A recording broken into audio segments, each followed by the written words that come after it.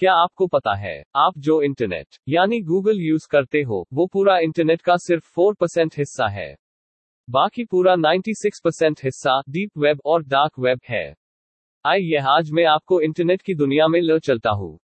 तो दोस्तों, मैं हूँ अभिनव, चैनल का host. So guys, let's go. Access के संदर्भ में इंटरनेट को निम्नलिखित 3 भागों में बांटा जाता है। सरफेस वेब, यह इंटरनेट का वह भाग है जिसका आमतौर पर हम दिन प्रतिदिन के कार्यों में प्रयोग करते हैं।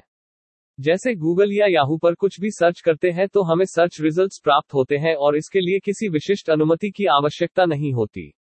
ऐसी वेबसाइटों की सर्च इंजनों द्वारा इंडेक्सिंग की जाती है, इसलिए इन तक सर्च इंजनों के माध्यम से पहुंचा जा सकता है। बॉलीवुड फिल्में देखकर और दुनिया की सुनकर लगता है कि पृथ्वी पर ऐसा कुछ नहीं जो गूगल, अमेरिका और ब्रिटेन की खुफिया एजेंसियों से छिपा हो।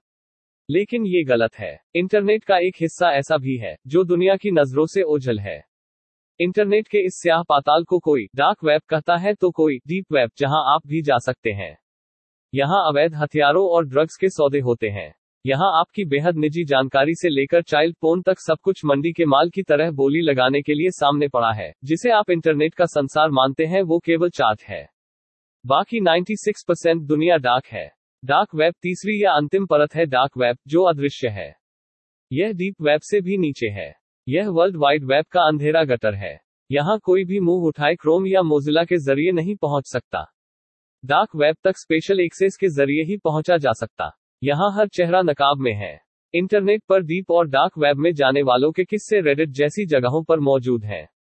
इनमें मानव मांस की रेसिपी से लेकर कत्ल की सुपारी, ड्रग्स, हथियारों और आपके आधार, बैंक अकाउंट या पैन नंबरों के नीलामी होती है। एक रेडिट यूजर के मुताबिक, जैसे ही वो डीप वेब पर गया तो दूसरी तरफ से किसी ने उसे उसके सरनेम से पुकारा। इसके बाद उसने कई दिन तक इंटरनेट इस्तेमाल करना छोड़ दिया। इसी तरह एक और रेडिट यूजर का कहना है कि डार्क वेब पर जाते ही उसे किसी अज्ञात नंबर से कॉल आई और दूसरी तरफ से किसी ने कुछ नहीं कहा। कुछ देर बाद उसकी स्क्रीन पर ब्लैक कलर में फ्लैश हुआ, we can see you. Dark web पर हिटमैन या सुपारी लेकर कत्ल करने वाले भी हैं। एक रेडिट यूजर ने अपने अनुभव में लिखा, जैसे ही मैं डार्क वेब पर गया वहां एक वेबसाइट पर हिटमैन का विज्ञापन फ्लैश हुआ। उसकी सर्विस के लिए बिटकॉइन में पैसे चुकाने थे। वह आम लोगों, पुलिस वालों और नेताओं को मारने की फिरौती ले रहा था। डार्क वेब किस कोख से जन्मा? डार्क वेब अमेरिकी सरकार की देन है। 90 के दशक में अमेरिकी सेना ने जासूसी के लिए इसे बनाया था। डार्क वेब को इसलिए बनाया गया था कि सरकारी जासूस गुमनाम तौर पर सूचनाएं ले दे सकें। यह साफ है कि इसे बनाने का मकसद दूसरे देशों की जासूसी करना था। लेकिन अमेरिका का यह हथियार अमेरिका को भी महंगा पड़ा। जूलियन एसांज विकीलीक्स को डार्क वेब पर ही चलाते हैं।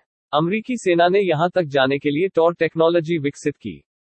कुछ ही वक्त में टॉर को पब्लिक डोमेन में रिलीज कर दिया गया ताकि इसका इस्तेमाल सार्वजनिक हो सके।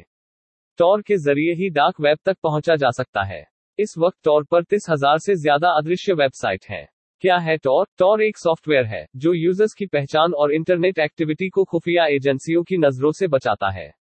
यानी इसके जरिए इंटरनेट एक्टिविटी को ट्रेस नहीं किया जा सकता। लोग इस सॉफ्टवेयर का इस्तेमाल अपना आईपी एड्रेस छिपाने के लिए करते हैं। टॉर पर सर्फिंग के दौरान आप किसी यूजर की social media post, online activity, search history, webmail, किसी भी चीज का पता नहीं लगा सकते।